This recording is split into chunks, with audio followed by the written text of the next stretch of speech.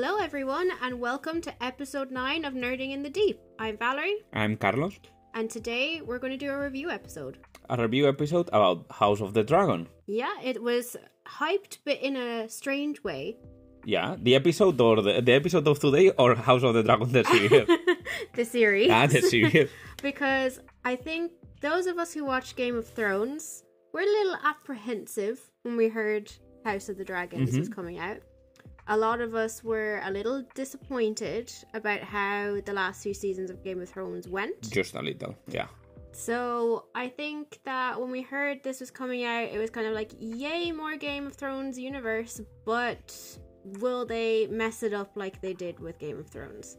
Yeah, I have to be with you in that point of view. If you let me to tell my personal opinion in this situation, I remember that I discovered Game of Thrones thanks to, a friend in Spain. I started reading them even before so the series. You read the books before the series came out? Yeah, I'm one of those people that tell you, no, I read it before it was cool. But no, it's true, because and it wasn't because of me, it was because of a friend of mine that liked dark fantasy and all that stuff. She recommended me. Yeah. And I started with Game of Thrones, then of course comes with the rest of the books, right, of the saga of A Song of Ice and Fire. And I loved it, and I was super hyped when the series came out, and I think that the first seasons really make justice of the books. It's really good. But as you were saying before, I got really, really disappointed when the creators of the series of HBO, they didn't have more material to continue with the books, so they started to make their own stuff, and then for me, the series just went downhill. Yeah, and that often happens when the source material runs out. On the one hand, I don't blame the writers of the series that much. Like, how long are we really going to expect to wait for George R.R. Martin to write another book? Like, I'm sure when they started the series, they were thinking, oh yeah, definitely by the time we catch up to the book, there'll be new books released. Yeah, because I think that when the series came out, maybe I'm mistaken, you can correct me, but when the books came out, when the series came out, the last book was, it wasn't Dance with Dragons, but that Dance with Dragons came out surely soon enough after the... So, so I remember saying to people, oh yeah, Dance with Dragon, and then it was supposed to come... Winds of Winter is supposed to be the next one, but it still hasn't come out. Yeah. But we were... Maybe our grandchildren will see it. Yeah, I think that we were all expecting to see Winds of Winter come out while the series was on, so they could... Yeah, in that case I understand, but at the same time I think that they made dirty a lot of characters and a lot of plots and a lot of, stuff that was supposed to be better. Yeah. But yeah, because of they didn't have the books to support, then of course it didn't go well. At least in my opinion. And the main thing is that because I got tired of that, and because I have grown tired of waiting for Winds of Winter to come out, at the same time I never read Fire and Blood. Yeah. Which is the book that is supposed to come out all this series. Yeah. So at the same time I was a little bit hyped in the sense that I don't know anything about the series, so you can tell me everything you want.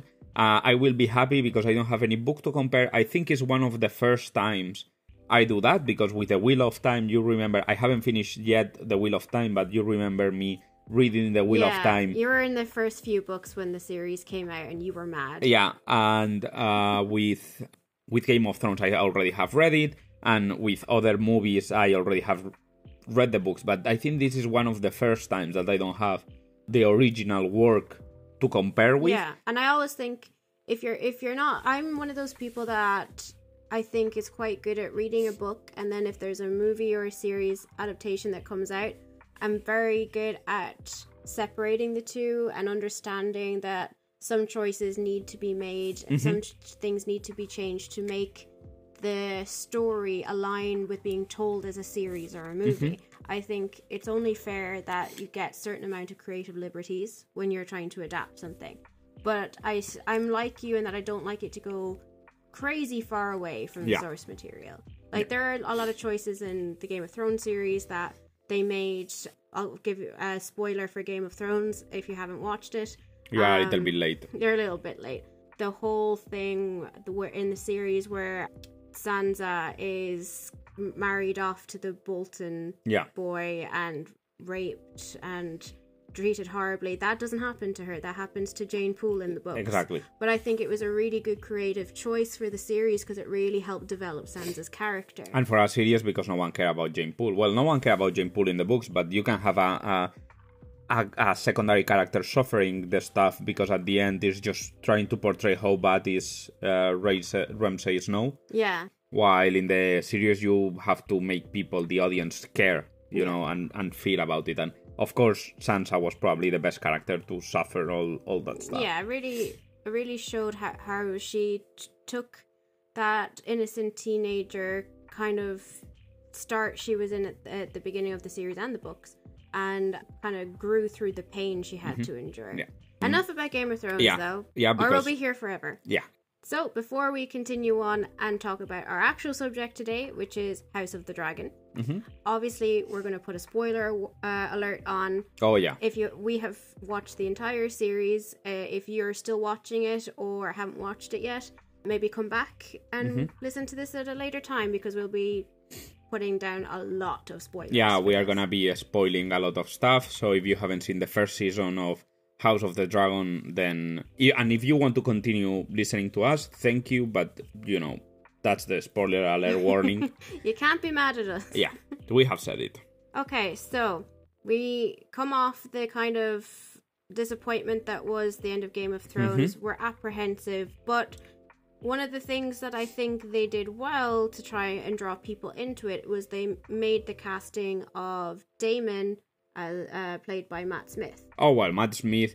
I know that a lot of people outside of probably outside of England and outside of the fandom of Doctor Who maybe don't know Matt Smith because he's not that great as a star as, you know. Yeah, but I feel like a lot of the people that watch Game of Thrones and House of the Dragon, maybe even if they don't watch Doctor Who, are aware of Doctor Who and knew who Matt Smith was. Anyway, he's well known enough. He's not a superstar, but well known enough that really fits the character. Yeah. I think it was a good call to have an actor like that because I think it would draw people's curiosity and maybe like, okay, now I'm a little bit more interested. Yeah. We have some greats that appear in the series as older characters, but as far as the younger cast go, a lot of them weren't very well known. Yeah, well, it's kind of like a little bit with Game of Thrones, I imagine. Yeah. Like in Game of Thrones, you had people like Sean Penn, and I always forget his name, the guy that makes the squib of Harry Potter. The squib of Harry... Filch is the Harry Potter character. Argus Filch. But I'm so sorry, I can't think of his name exactly, Argus Filch. I forgot the name of but you had some... You had quite a few Harry Potter actors. Yeah, and you had some well-known characters, but then, apart from Sean Penn and other main characters... Charles Dance as Tywin Lannister. Yeah. He was pretty famous at the time as well. Yeah, but the young ones, it's like Sophie Turner or Maisie Williams. I think it was Maisie Williams' first role, if I remember right. And yeah, probably most of them were first roles, so you know they weren't well known. Yeah, and I think it's good to have a cast like that when you're going to a big project. You know, you want some experience there, but not too many big egos. Exactly. I completely think the same because also there are a lot of characters that, well, unfortunately they are gonna die. So. Yeah, you can't get too attached to people. Yeah, and you can never get too attached of Sean Penn. Yeah, well, he's not in this one. Yeah, that's for sure. But if he would be in this one, he would be killed. Yeah, so I think they did a good job of like getting us interested a little bit, but again, I think there was still a lot of apprehension going into this. So we watched the first episode. After watching the first one, do you remember what your thoughts were? After finishing the first episode, I think, okay, I'm happy to be back in Westeros. This has been a kind of like nice introduction in Westeros, but I'm still not involved in the story. That's what I thought. Anyway, first episode is when we have that giving birth that some people has got traumatized about. Well, there's two pretty big birth scenes throughout the series that we will mention a bit more later. But yeah, definitely if anyone thought this series was going to be less gory than Game of Thrones, you are wrong. Yeah, I think that this series is less sexual than Game of Thrones. They have toned down a little bit. There are sexual moments and all that stuff, but they have toned down. I think the original cast of Game of Thrones actually have a lot to do with that. A lot of them have come out saying that they felt a little overly sexualized and it was a bit too much, especially since it was quite uneven with the male characters and stuff. Yeah. So I think that might have had something to do with it. Yeah, maybe, but it is less sexualized than Game of Thrones, which, to be honest with you, I've never cared about how many butts or boobs appeared on a screen. I'm not that kind of... It's not what I'm searching in a series. Yeah. But at the beginning, I was like, okay, I'm not invested yet. Probably... I hate making comparisons, but at the end, it's the easiest way. With Game of Thrones, the thing I have is that I have already read the books. I know what's going to happen. Yeah. So I'm already invested because I know the story. Yeah. So when I see the first episode, since the beginning, I'm invested if I see that they are doing right. And the first episode of Game of Thrones is exactly like the first episodes of the book. So that's great. Here, because I don't have the book to compare, I'm still not invested in the story. Yeah. So when I watch that first episode, I'm invested on the sense that I know it's a series based on the world of Westeros. So I think that it's going to be interesting in the future.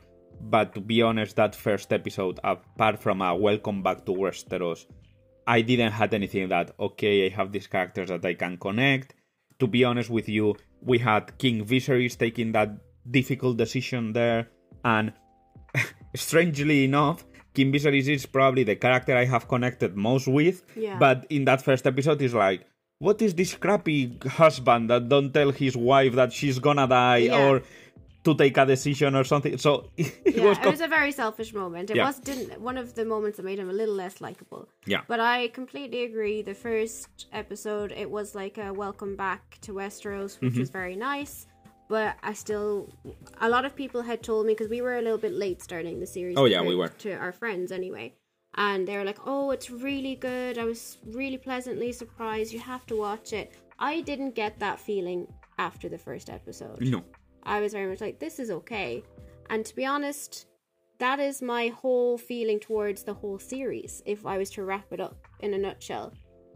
Yeah. The series is watchable. I'm not going to rave about it. For me, I have to be honest, and it's one of the main good points of the series. As you were saying at the beginning, we come from that big flop that it was the last 2-3 seasons of Game of Thrones. Yeah. So when I faced this, I was okay. Let's see if they come back and if they bring me something great. So what I felt on this first season of House of the Dragon, it was like, it's not at the level of the first seasons of Game of Thrones, but if we compare with the last seasons of Game of Thrones, it is good. So I wouldn't say that it was a completely meh, but it was good. It wasn't excellent. It wasn't perfect. Yeah. I feel that it's far from perfect, but I think that in general, it's not bad. It's good and it's enjoyable. That's what I think. Yeah. I kind of I enjoy it. I usually try to give the first few episodes of a show a chance because, it's the world and character building kind of episodes. Sometimes they can drag a little bit so you don't get lost later on.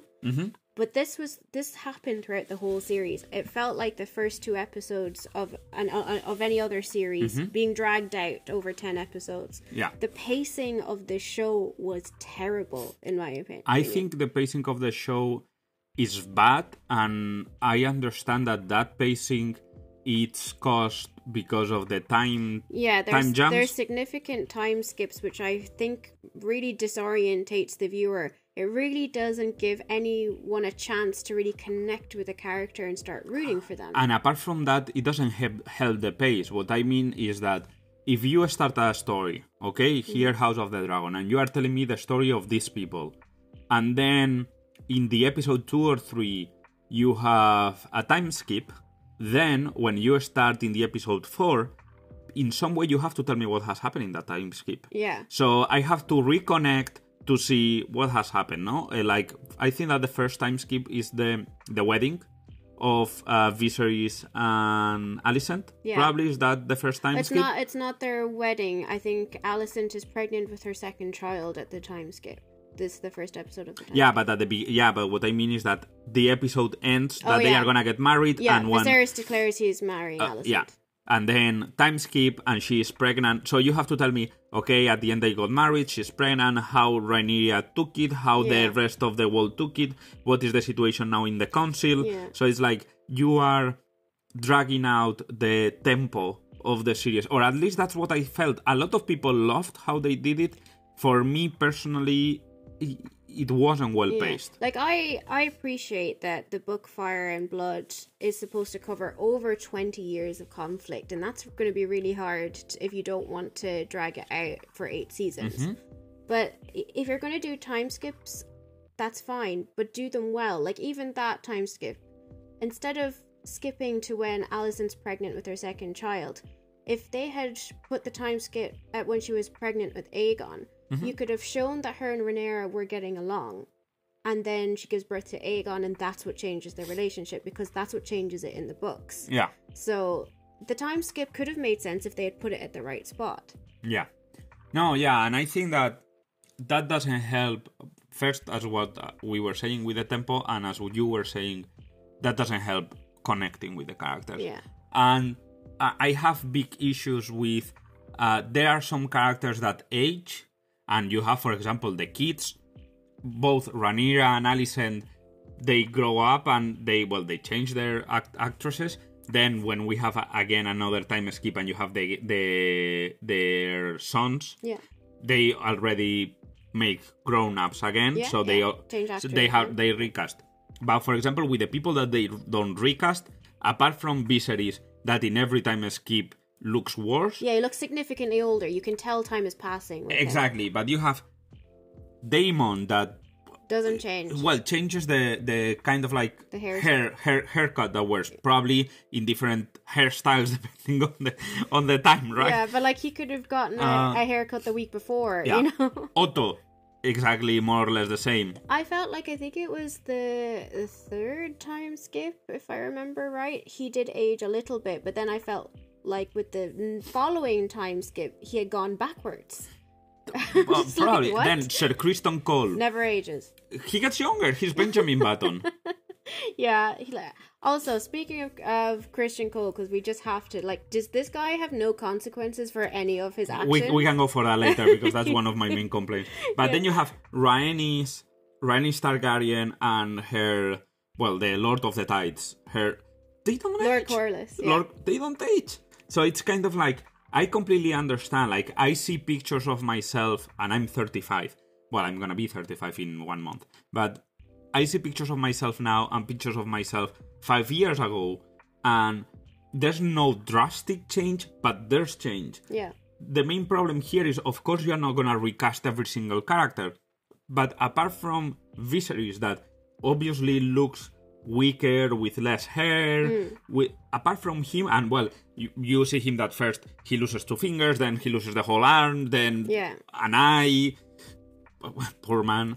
But apart from that, I had a big trouble with that, because it was like, these people doesn't age, and we are in medieval times. That's the main problem. It's like, I know that it's a world of fantasy where in the future we'll have White Walkers, we have dragons and all that stuff, but you cannot tell me that in medieval times the people doesn't age. And you have Rhaenyra, when she is recasted, then it happens like 12 years more. She has 3 kids and perfect body. It's like it's very unrealistic. Yeah, because you at the end giving birth and being pregnant, it has a toll in your body. Like, I have people, my grandma had 6 kids, and my grandma, it doesn't look like she has had 6 kids, but there are a lot of women that, because of giving birth to so many kids, and more in medieval times, that has a toll in the body, but it's something that you don't look. Yeah. Which is a pity,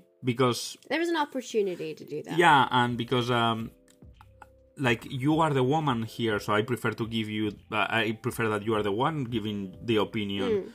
But I really thought that they really made great with giving birth and pregnancy in medieval times. Yeah, I agree. I think female power is a big theme throughout House of the Dragon. I always get the title wrong. Yeah, I always say House of Dragon instead of House of the Dragon. The. Yes. George R. R. Martin's known for the strong female characters. We see it a lot in House of the Dragon. Yeah. And childbirth and pregnancy is one of the ways that it's shown. I think you see the strength of mothers. Alicent and Rhaenyra are both very strong mother bears. Alicent in particular. Then there's a very traumatic scene near the end of the series where Rhaenyra has a stillborn child. Before I go on to how great I felt that was done, I do think there should have been a trigger warning for that. Oh, yeah. I think there should have been a trigger warning for a lot of the birth scenes that were in this series. You know, just as much as I think it was done really well, if someone was just fresh off having an experience of pregnancy loss, I think this would have been very difficult for them to see. And just like you do warnings for extreme violence or sexual epilepsy connotation, or whatever, I think it would have been good to have a warning for that. But yes, you're right. I think compared to Game of Thrones, House of the Dragon really does do more justice to what pregnancy and birth was like in medieval times. It was more real. It's not everyone just pushes out 8 children, looks great, and there's no stillborns, there's no pregnancy loss. No, you look great, but there are a lot of loss, there is a lot of blood. Yeah. And we have 2 strong women that unfortunately pass away during giving birth. One is Viserys' first wife, the first queen, and then we have Daemon's second wife. So I think they bring more realness to that because it was very difficult for women back then. And then there's also some really great female power shown in other ways. So one of the things I quite liked is when you look at Princess Rhaenys, Rhaenyra herself, and Alicent, they are all women that want power, but they tend to go towards getting it in an honorable, fair way, whereas all the men who want power seem to try to steal it. Yeah. Usurp it.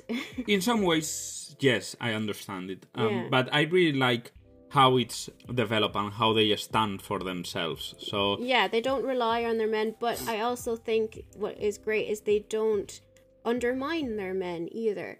Like Daemon and Rhaenyra are a great example of that. Like Daemon doesn't try to overpower her. There are some questionable scenes with him, but overall he never shows him trying to take the throne from her.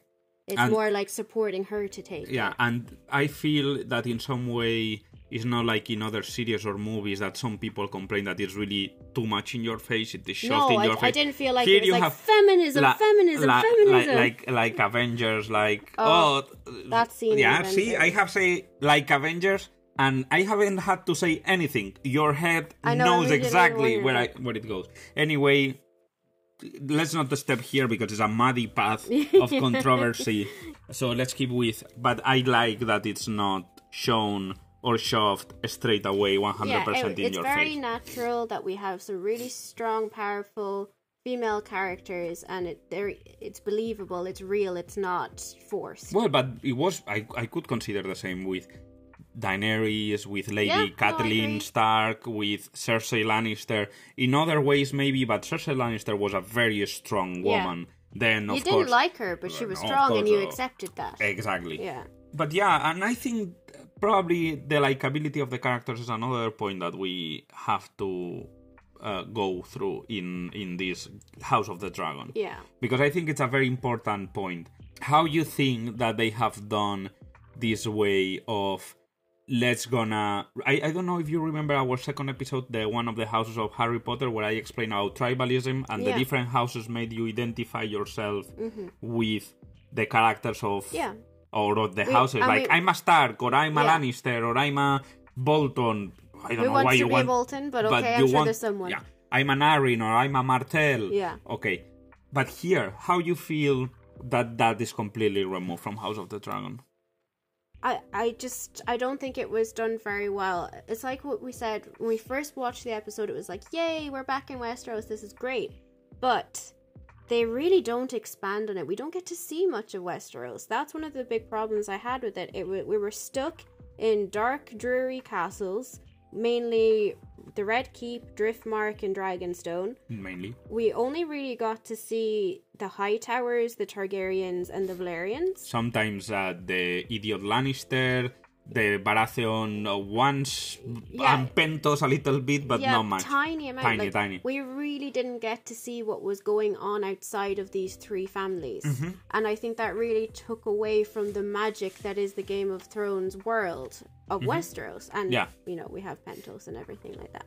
I think that really limited our ability to really get invested in the story because, you know, it's just like you said, everyone wants to see their favorite houses because you identify with them. But, you know, unless you were a very strong identifier of House Targaryen, you didn't really get to see much. No. And I think it was a real shame. Yeah, in that way, I think it's a real shame because without the audience being able to portray or to picture themselves in those situations, it's difficult to get any link with the characters. So it's difficult to identify with them, at least for me, and to care about them or to find them if they are in danger. I don't know how you feel, okay? But do you remember, and I'm asking this to her because she's here with me, but I'm asking this to all of you in the audience. Do you remember how you felt the first time that Jaime Lannister pushes Bran from the window? Oh, yeah. Okay. And how it feels in your body, and do you remember all that? Did you care? Yeah. Okay.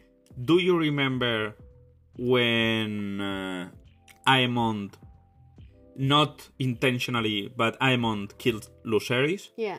Did you care? Not really. It was more of like, oh shit, he did it by accident. I thought he would do it on purpose. So you see the difference. Yeah. And you have a character, Bran Stark was there one episode. Yeah. So that's what I mean about connecting the characters and how doing stuff. Yeah, and like I always complain, like especially with the Hobbit series of movies, I'm like, oh my god, you're dragging this out for money. I think in a way they needed to drag out the start of the series a bit just so we had the opportunity to pick who we're going to root for. Yeah. We had to get to know a character enough that we wanted them to win whatever the competition was, and between the time skips and the recasting, it just, I personally anyway, really didn't start to identify with anyone. I have soft spots for certain characters. Of course. But not enough that I'm like, oh yeah, I'm team this person. And I completely agree. I think that 10 episodes, it's not, or in the way that they have done it, is not enough to get invested, because of with the time skips, everything seems disjointed, things that it doesn't follow. And then one of the big issues that has gone through the community, and I think that it really affects this situation, is the eliminated scenes. Yeah, I heard a lot about that. Yeah, so, for example, I'm just setting here an example. There's supposed to be a scene that was eliminated with Rhaenys and Alicent having a confrontation. You mean Rhaenyra, sorry. Sorry. That's what happened. If you name all of your kids Aemon, of sure there's gonna be a misunderstanding, or Aegon, or Rhaenys, or Rhaenyra. If I get misunderstood, how Alicent is not gonna think that Viserys wants her son to... Everyone is called Aegon there, so... For sure. Another thing that doesn't help connecting is like, I don't know who are we talking about. It's true, though. I think... Lucerys, Lucaris, Joharis, Viserys. I think I read somewhere that George R.R. Martin did that on purpose because he was kind of taking after other European, especially royal families, where they all kind of use family names. Oh, no. For example, the King of Spain is Philip VI. Yeah. So, of course, there have been other Philips, but you understand why. Yeah, it's confusing. For a story, it's not... For a story, you always use different names because people need to identify. And if everyone is called the same, then... Yeah. But let's go to the main point, because we have gone away. Rant over, yeah. So you have Rhaenyra and Alicent, and they have a confrontation when Rhaenyra discovers that her father Viserys is gonna marry Alicent. Yeah. And I think that so that scene was filmed but wasn't eliminated. Which That was eliminated. it was eliminated. Yeah, you said it wasn't. But it was eliminated. Yeah.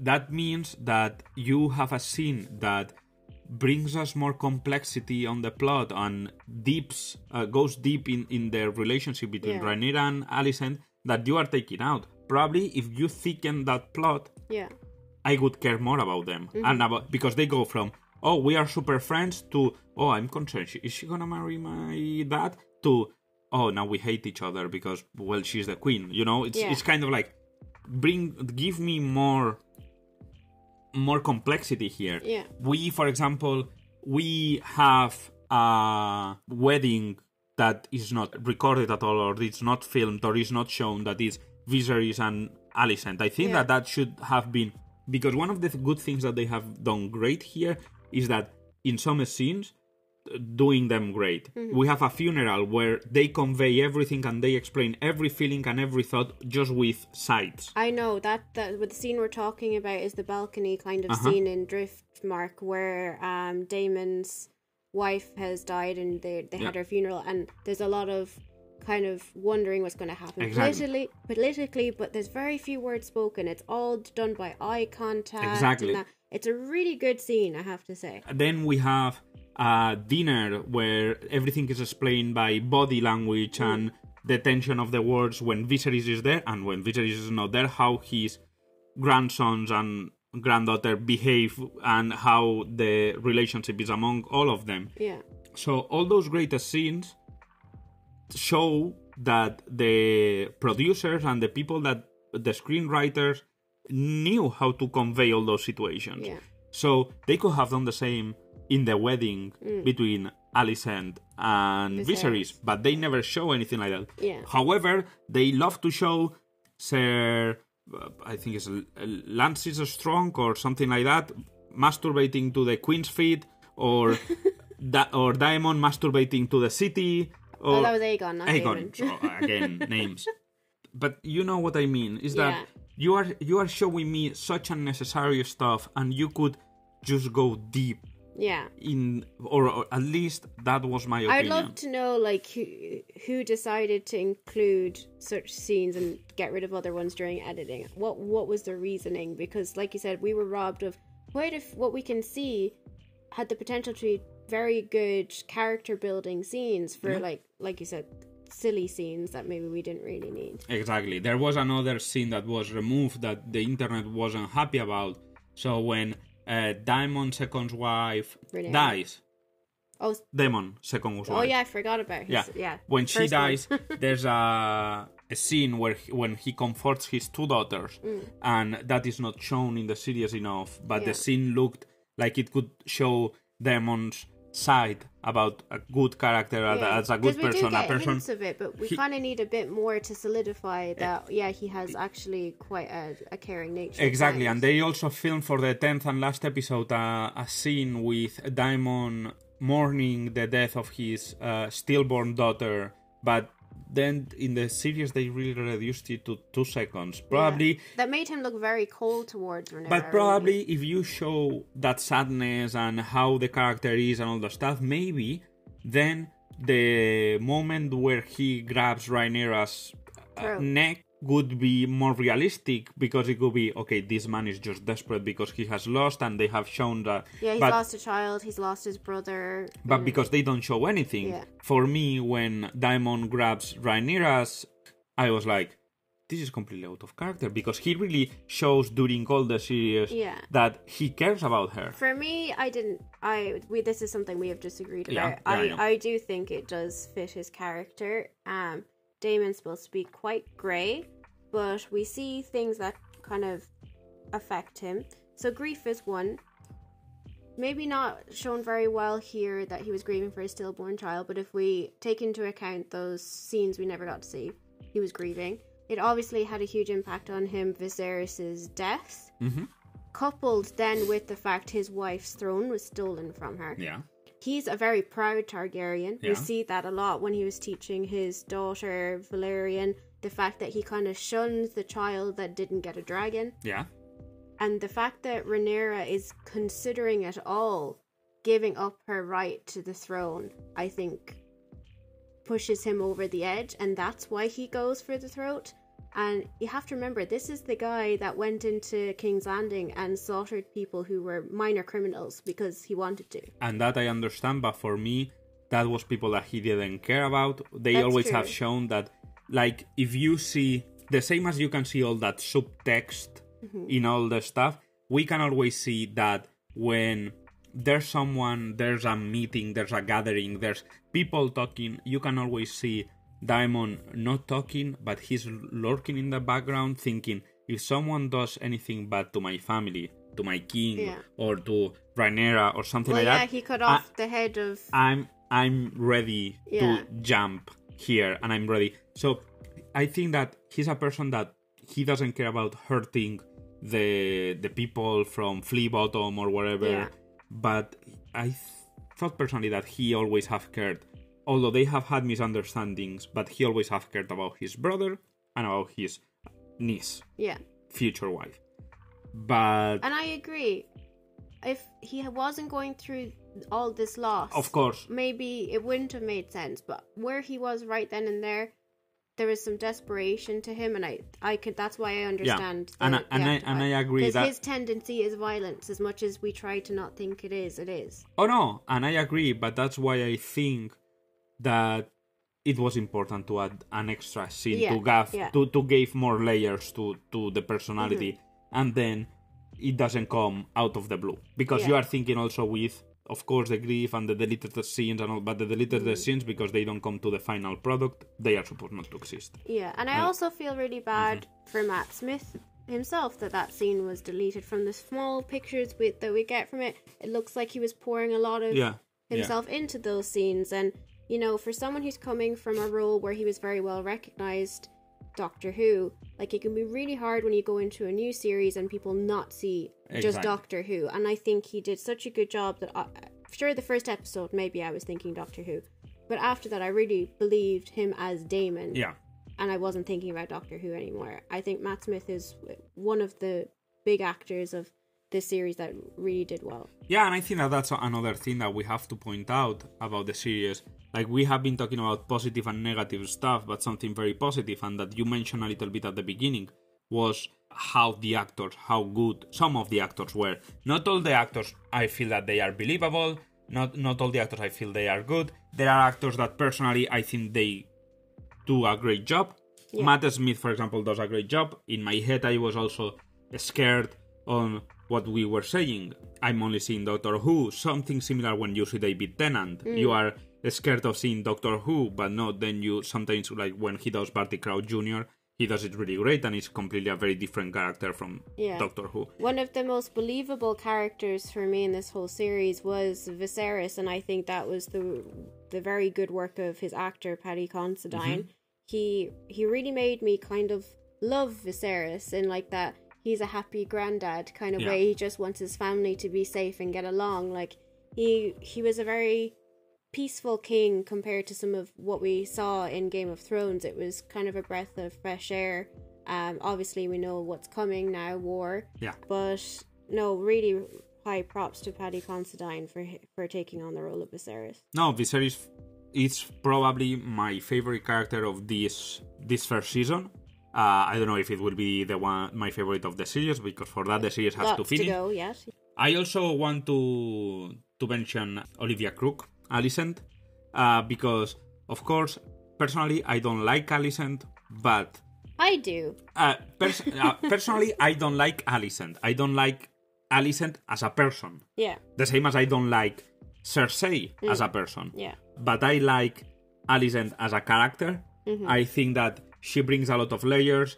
Layer of the queen, of the mother, of the daughter, of someone that has sacrificed herself for a position of power, first for her dad and her family, but then later for her sons. Yeah. I think that Olivia Cook. I don't know why I had it written Cook. Anyway, Olivia Cook, I think that she does it great. I think that her in the screen, she's great on what she does. She's great. I think she's really good at making someone who on paper would be very easy to hate really lovable in a way, because you understand where Alicent is coming from. That she's not really gunning for power herself. She marries Viserys to make her father happy. And let's face it, we see the way she acts when Viserys dies. She was gutted. She really did love him. Maybe not in the husband-wife sort of way, but there was definitely a very deep love for him there. I think that part of it, and I agree with you, part of it is love. Yeah.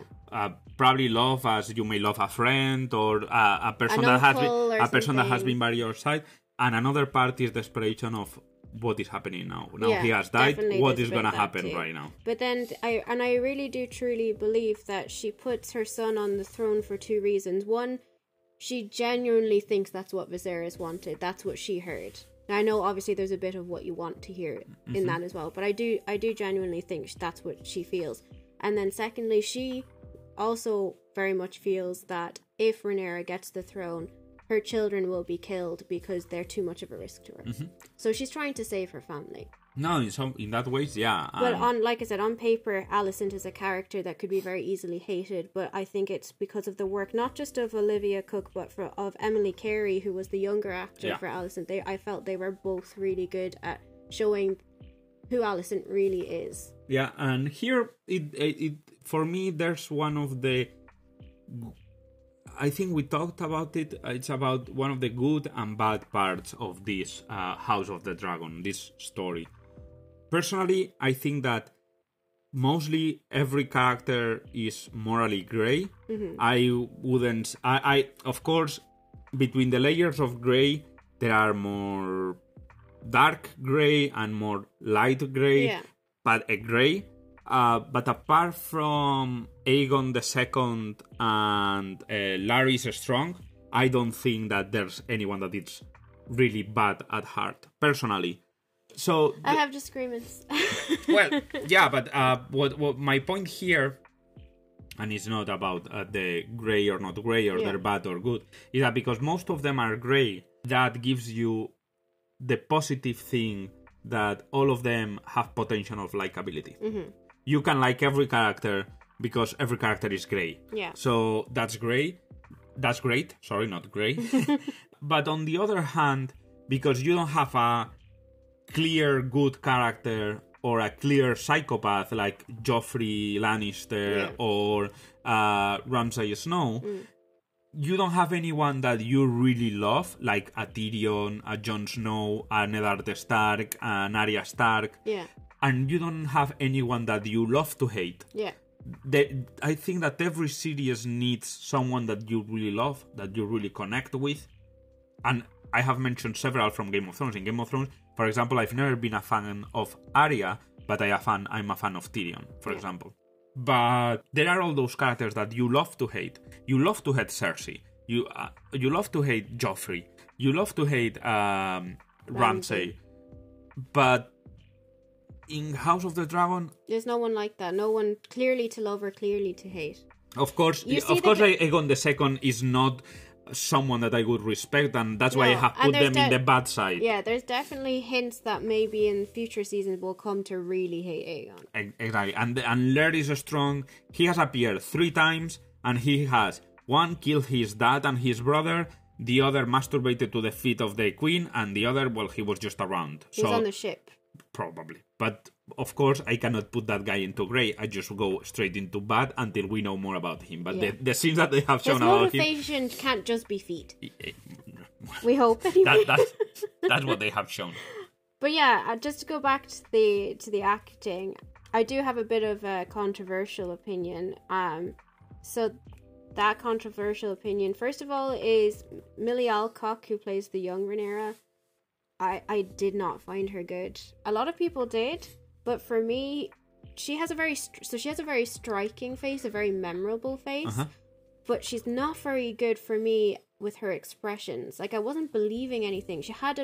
People might remember that when Kristen Stewart first came onto the scene, people were criticizing her a lot for only having one expression.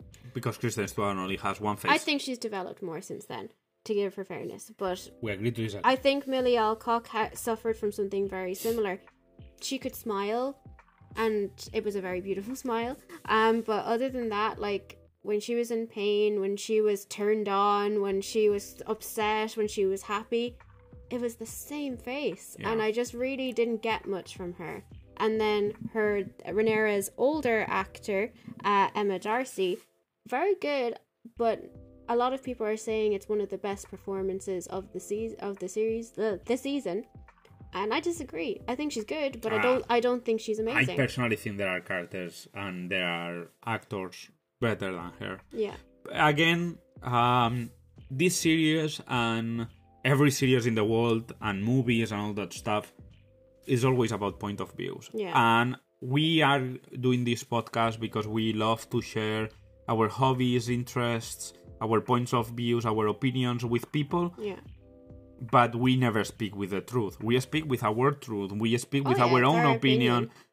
Of course, we are not saying that they are bad. We are saying that... And I never connected with neither of them. Like, yeah. But that's the problem for me. Like, Emma Darcy, she's good, but she needs to be better, because I assume the goal for the writers is that we side with Rhaenyra. She's the I suppose main that we have character. to side with the blacks instead of with the greens, personally. So she's got one of the main jobs of convincing us to do that, and I wasn't very convinced by the end. But I think that here there's a big problem. And I tell you what is my big problem with that. And it's not a problem about acting. So I'm going to go away a little bit from the acting and from her and from Rhaenyra. I think that one of the big problem of the writers, and because you at the end you are supposed to side with the blacks, not with the greens. The greens, yeah. One of the main problems is the misunderstandings. Mm-hmm. So what do I mean about misunderstandings? What I mean here is that, for example, two biggest moments of the series come from misunderstandings.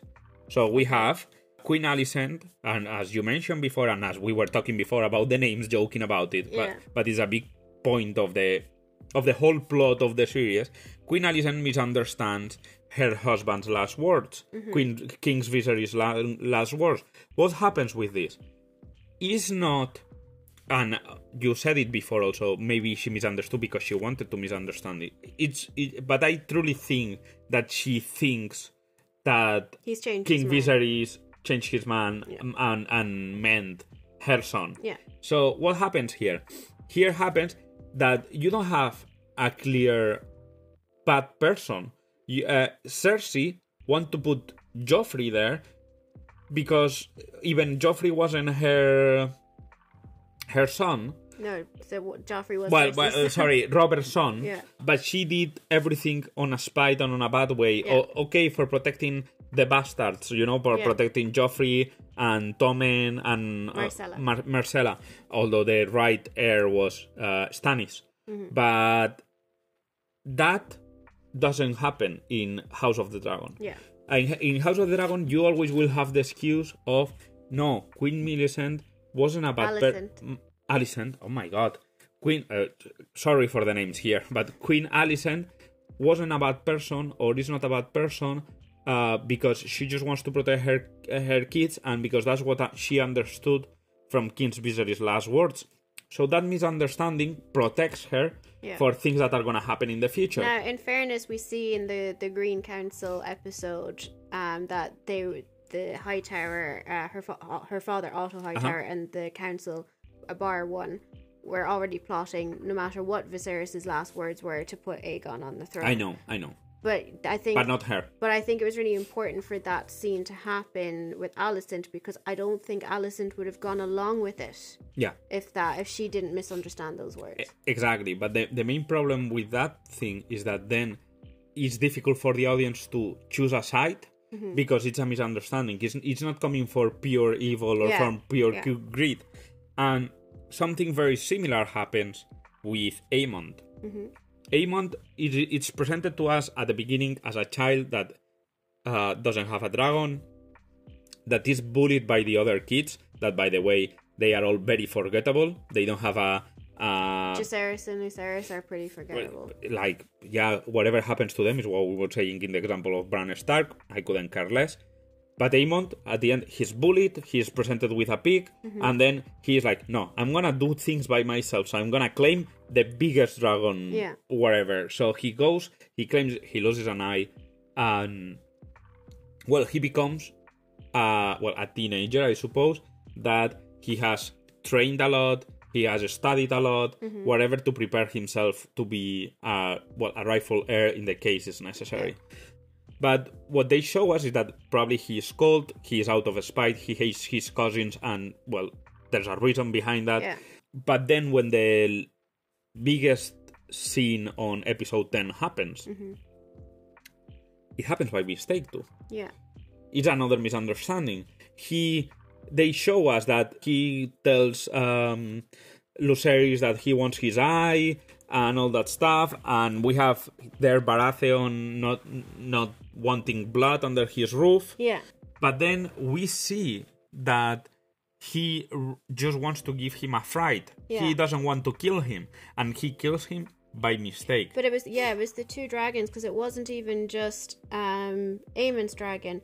Lucerys' dragon breathes fire on Aemon's dragon first, even though Lucerys didn't tell him to. But I think that one is intentional because he feels the dragon feels threatened. So I think that one is intentional. But I think it's important to note that the two dragon riders didn't make the decisions, it was the dragon. Oh no, because it's one of the things that it said that toying with dragons is something very dangerous. But at the end, what I mean here is that personally, for me, you could have made Aemon a hateable character or a character that I love to hate. Yeah.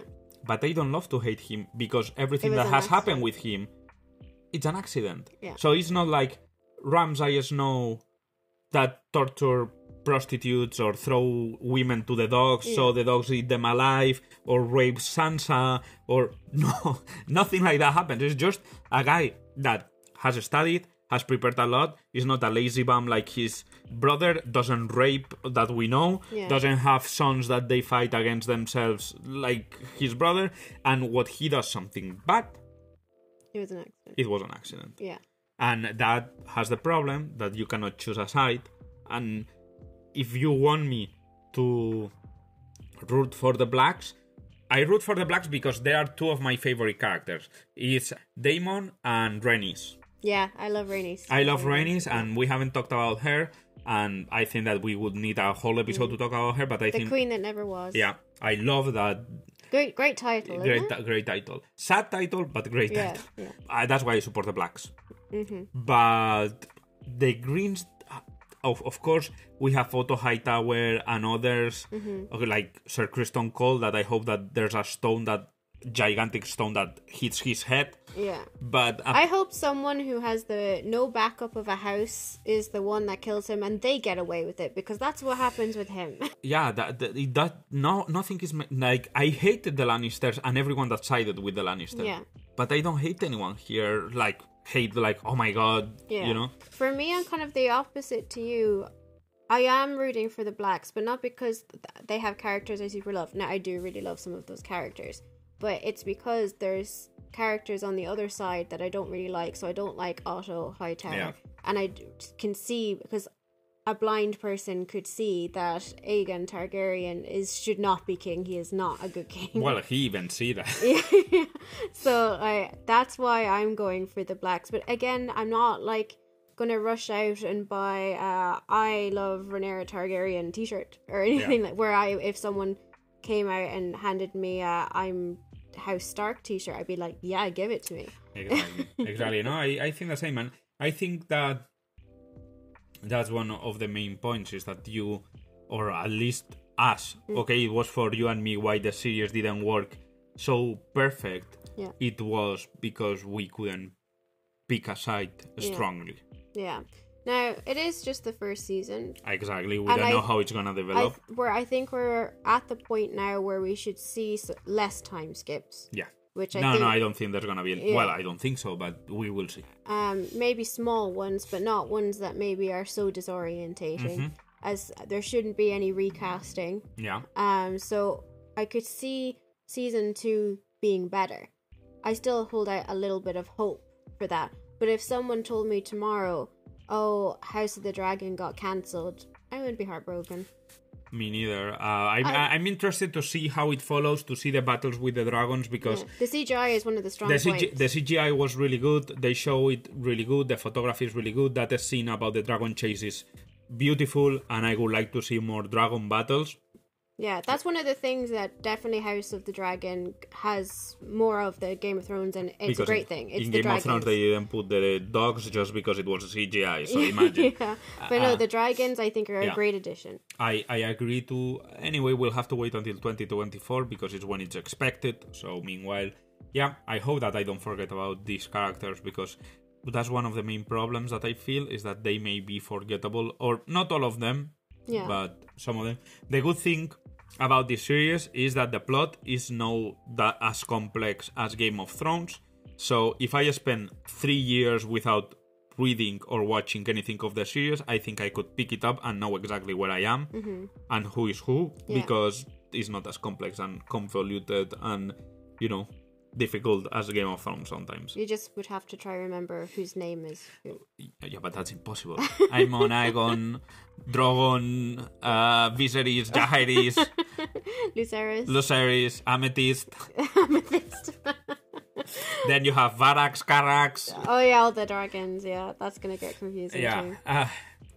And of course, we really hope that strong, thick plot armor of Criston Cole wears away and someone stabs him in the eye. That's a character I hate, but I hate just because it's stupid the plot armor he has. Yeah, no, it's kind of like, we need someone to die, but there be no consequences. Better send Criston Cole. Yeah, he's the 007 of Westeros. He has license to kill. So yeah, I think I'm not as disappointed at watching House of the Dragon as I was with the last few seasons of Game of Thrones. Yeah. But at the same time, I have no huge desire to watch season 2. I will, because I want to see if it gets better. Yeah. But like I said, if that opportunity never came, it's not something I cry about. I won't cry about neither, but, well, we'll see, because probably in 2024, I hope that this podcast still is alive, why not?